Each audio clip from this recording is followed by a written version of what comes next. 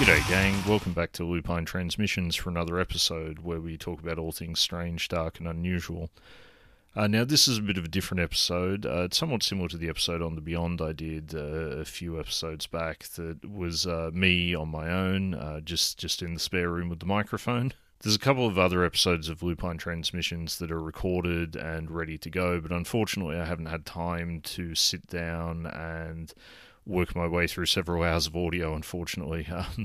I'm still sort of new at a role I took on recently, and so things have been quite chaotic. I've barely had time to kind of clean the house, let alone sit down and edit some podcasts.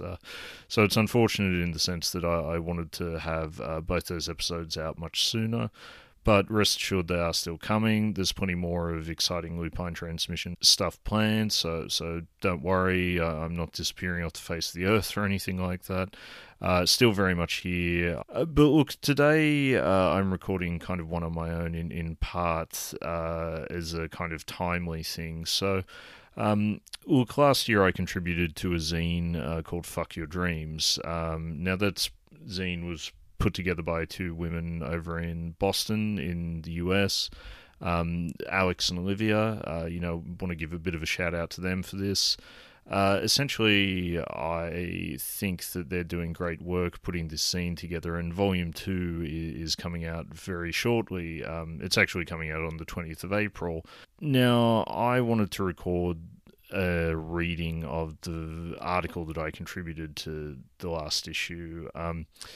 Essentially, in part to give them a bit of promo, because it's always, speaking as someone who's done some of these things himself, it's always hard to get the word out there and get interest going, so I definitely wanted to give them a bit of a boost. But also I think it's really important to support independent creators and independent art. But this, I guess, is sort of a way to kind of give back and really encourage you to check it out. And, I hope you enjoy it very much. So the piece I'm going to be reading today is called Ways to the Grave, Death Metal and Teenage Rebirth. So look, I'll give you a bit of context around that.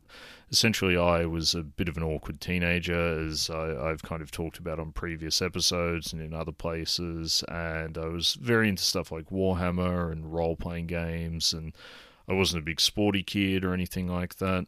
And I did sort of find myself not really feeling like I quite knew where I fit in. I was too uncoordinated to go be a skater or something like that, I wasn't good with the sun, so surfing was kind of out. I wasn't a good swimmer either, for that matter. So when you grow up in a coastal town, that does make you stand out a little bit, and not always for the better. So, look, I don't want to suggest that my 10 years were nothing but hell. Like I had a lot of fun during my teenage years, but I definitely struggled with aspects of identity and things like that until I kind of discovered the heavy metal, I guess, is in my kind of mid to late teens. Now, don't get me wrong, I don't want to pretend that scene is perfect and without any problems or anything like that. It's more just that it was very significant to me and remains very significant to me in many ways, even as someone who's now in my mid-30s. So I guess that this article talks a bit about that, and I guess without any further ado, I'll get into the reading. So, Ways to the Grave, Death Metal and Teenage Rebirth. So my first experience with death metal was a visual rather than auditory one. I would have been a kid of maybe 9 or 10, and somehow wandered into what I would later realise to be a specialist heavy metal store. Maybe I just thought it was a regular music shop. Memory eludes me. But suddenly I found myself confronted by all manner of intimidating illustrations, leering corpses, demon faces, and illegible band names. They covered the CD racks and the posters that hung from the ceiling, gloomy visages that hinted at a world far beyond my own experience. This initial encounter did not last very long before I exited the store. As a slightly sheltered church kid, I didn't really know much about metal beyond the fact that there was a band called Metallica.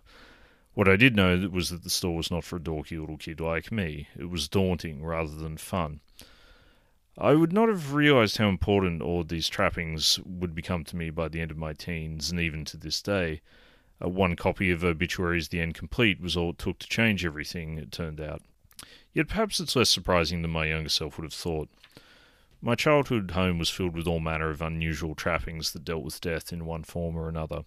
Lurid true crime books, graphic medical dictionaries, my mother was a nurse, anti-occult cassette tapes, and more. I also had a long-standing obsession with ancient Egypt, and while it would be reductive to suggest their culture was entirely about death, their burial and afterlife practices sunk into my young mind indelibly. Even today I have a statue of Anubis in my house, standing in my kitchen as an almost friendly reminder of death's inevitability. My early experiences with the church had also instilled a strong sense that there was something terribly wrong with the way the world was run, and formed me into something of an existentialist years before I had ever heard the term. Grinding poverty and mental illness did very little to alleviate this situation either. Now, I wouldn't like to pretend that there were no happy moments to be had during my childhood, but I was keenly aware that it was not normal.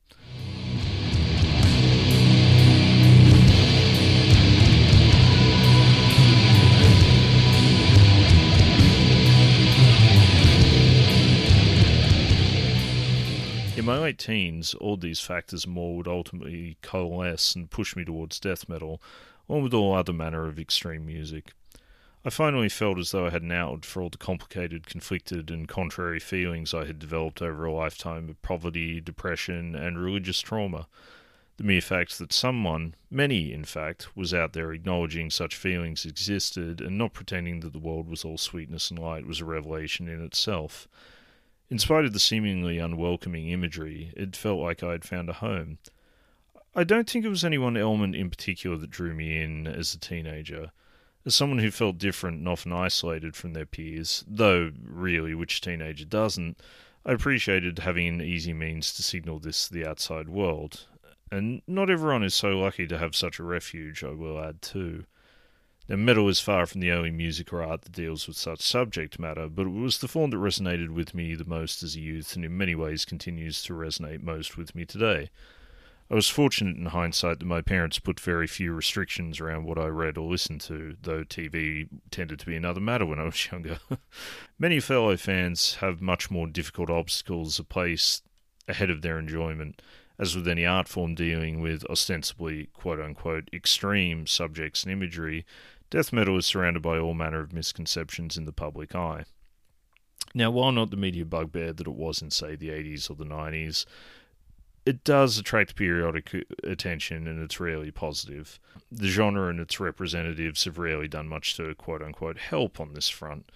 While far from the only images present in the genre, it's fair to say that the depictions of violence, death, occultism, and gore feature pretty heavily. Now, such imagery is multifaceted. It's a warning for those who don't get it, a litmus test for prospective listeners, and some old-fashioned pro-wrestling-style kayfabe. Similar sentiments are echoed in associated media. Band interviews used to talk shit on posers, re-emphasize just how quote-unquote true they are, and contrast the quote-unquote falseness of outsiders. And not all of this imagery is created with the same intent either. The cover of Carcass's Reek of Putrefaction is aiming for an entirely different message than the cover of Cannibal Corpse's Tomb of the Mutilated, but it's easy to see how the nuance can be lost to an outsider. It requires a level of genre fluency that many are, perhaps understandably, not willing to cultivate. Extreme music for extreme people, as Morbid Angel once sagely noted on a t-shirt.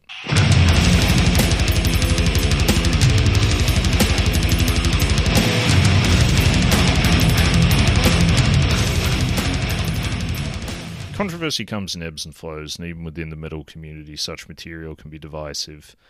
Irrespective of wider trends or moral panics, death metal remains an auditory form of memento mori, serving as a reminder of our fragility, mortality, and inevitable passing. Yet it revels in this fact rather than seeing it as something to be covered over or ashamed of. Perhaps if more of our culture realised this, we would be healthier for it. So look, I want to thank you for listening to that short reading today. Like I said, I really encourage you to pick up the next issue of Fuck Your Dreams zine. I'm pretty sure issue 1's all sold out now, but issue 2 will be available next week. You can jump online at www.fuckyourdreamzine.com. I'll make sure I put a link in that. I'll make sure I put a link to that in the show notes. and pick up a copy there when it's out next weekend. You'll also be able to pick up various other merchandise like stickers, and I believe they put some art prints together too. But yeah, I really encourage you to check it out, and I hope you stay tuned for the next issue of Lupine Transmissions as well. In the interim, I definitely suggest you go and check out some of the other podcasts on the Ox Network as well. Obviously, Shelf Life, the Toy Collectors Podcast, Discographology, which is presented by Springfield Missouri Band, more of that, where they talk through the discographies of some of their favourite bands and some of their not-so-favourites too. And also Are You There Pod, which is a podcast dealing with young adult literature from the 70s, 80s and 90s, hosted by my friends Jess and Josh. And I also recommend Scrambled Transmissions by my friend Adam, which deals with Anthology TV. Thank you again for listening today, guys. Really appreciate it. We'll be back to our regular schedule soon, but I just wanted to make sure I put this out there to promote some of the work that Alex and Olivia are doing. And look, I hope you all have a fantastic week, and I'll be in touch with you again soon.